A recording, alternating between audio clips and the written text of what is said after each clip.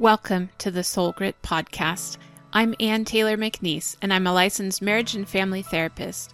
I also love Jesus, and I'm passionate about all things gospel and therapy. I created Soul Grit to be at the intersection of mental health and Christian faith. Christ followers need a place to ask questions and get answers about mental health.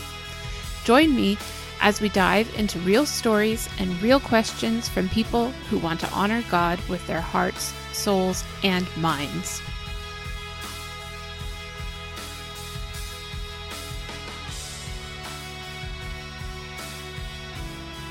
Hey, this is Ann. Today on the Soul Grit podcast, we have a mini episode with my friend Rebecca Lee.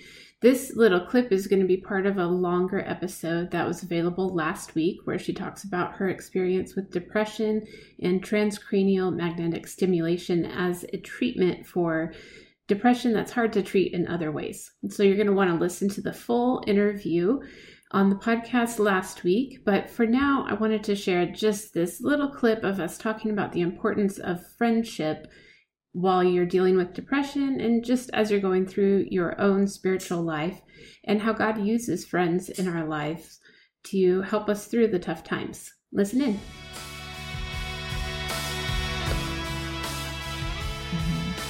I think even, we've talked a lot about friendship and like even the types of friends that you seek out when you're depressed versus when you're living the high life, you're looking for people who are humble and compassionate and are going to pray for you. And like God has given you a circle of friends like that. So yeah, I have, I'm so blessed that way. Actually, something else that I wanted to make sure that I hit on after listening to your prior episodes that I feel like a lot of Christians in particular could benefit from is just the idea of the role of God versus friends versus practitioners in our lives.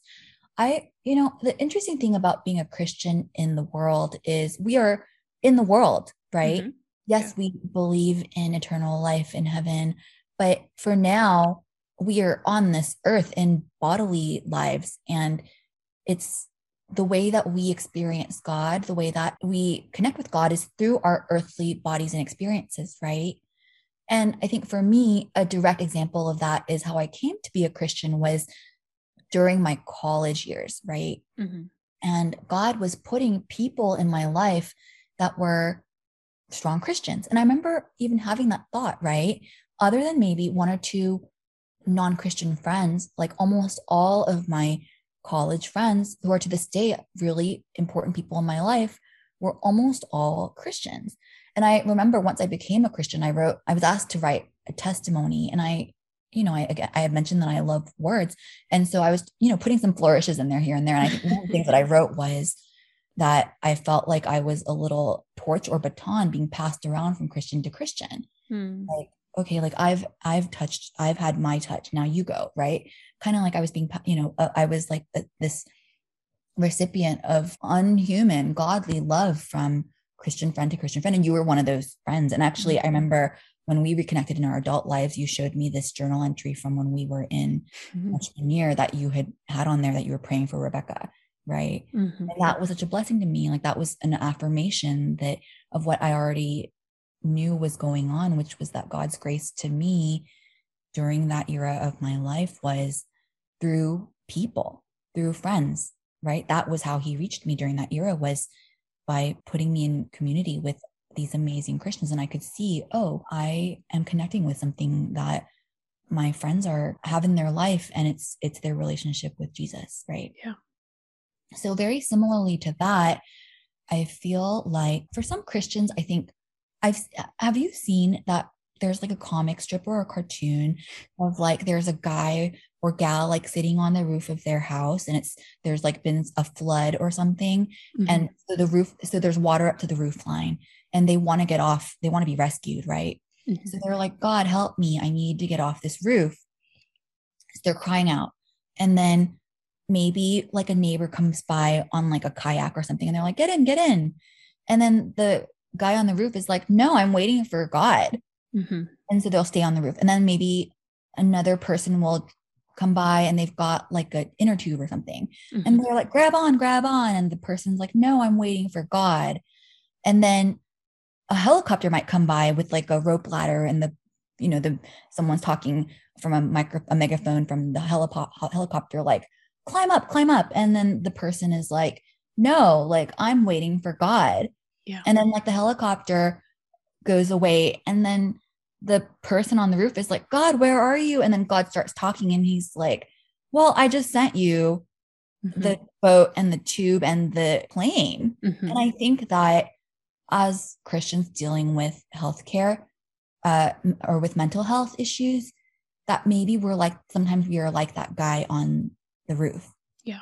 Like, you're waiting for God to act in your life, but maybe the way that he's waiting to do that could be through a therapist or through a prescription or through TMS or some of the other alternative treatments that I know are out there. Yeah. Right.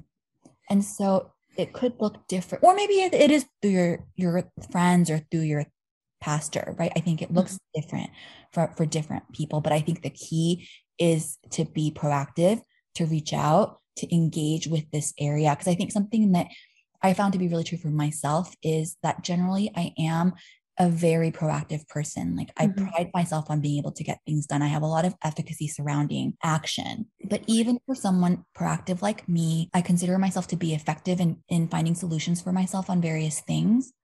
When it came to my depression, it was an area where I felt really vulnerable, and it was not easy for me to seek help and seek treatment, even though I know it is this huge thing in my life that I know I need to engage with. Yeah. I think that that's, again, a major hope that I have in terms of anyone who's listening to this particular episode, that just to keep repeating the message, I know what it feels like to be in that position where you're so hard up, and maybe even doing basic self-care functions can feel like moving mountains, right? Yeah. Like getting out of bed, brushing your teeth, taking a shower. And so in an environment like that, it can feel really like climbing Mount Everest to get connected to a therapist, a doctor. It's so important, and it can really transform your experience. Yeah. Well, I hope you enjoyed that little clip from my conversation with Rebecca. And remember that was part of a longer episode that was available last week. And I hope you listen in for that whole conversation so that you can learn about what it feels like to have depression and different ways that we can treat it. Again, I want to remind you, if you're not getting emails from me, you're missing out. So go ahead and go on the soulgritresources.com website and join my email list. You'll get a free download of a really important tool that I think that you will want to use. The Soul Grit podcast is a production of Soul Grit Resources.